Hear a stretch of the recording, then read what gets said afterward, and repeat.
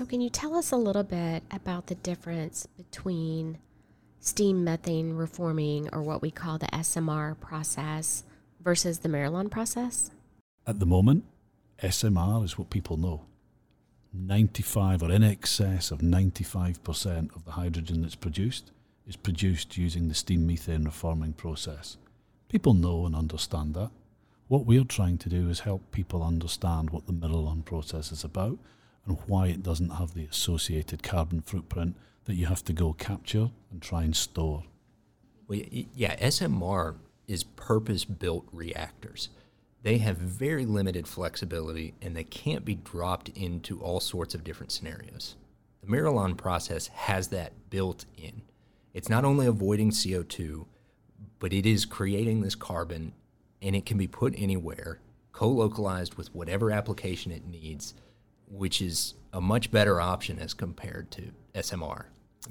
And I guess, Zach, also there's no restrictions about the storage, because an SMR unit, you're going to require somewhere to store the carbon dioxide, and not everywhere where the end application needs the hydrogen is going to have a suitable place to store the carbon dioxide.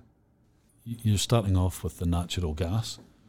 For those that don't understand the chemistry, that's CH4. 1 carbon atom, 4 hydrogen atoms. You're stripping that out into carbon, which is the nanotube, the MIRALON, and hydrogen. You're going to have 2 molecules of hydrogen. That's what's coming out of the MIRALON reaction.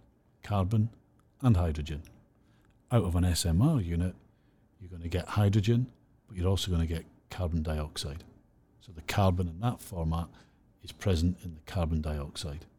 We don't have oxygen in our process, so you're not going to get carbon dioxide.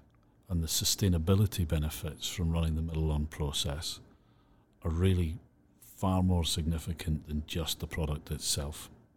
So it's kind of like a multi-pronged approach. It's continuing producing chemical material, which Huntsman is known for, but also attacking the bigger picture with the energy transition and avoiding CO2.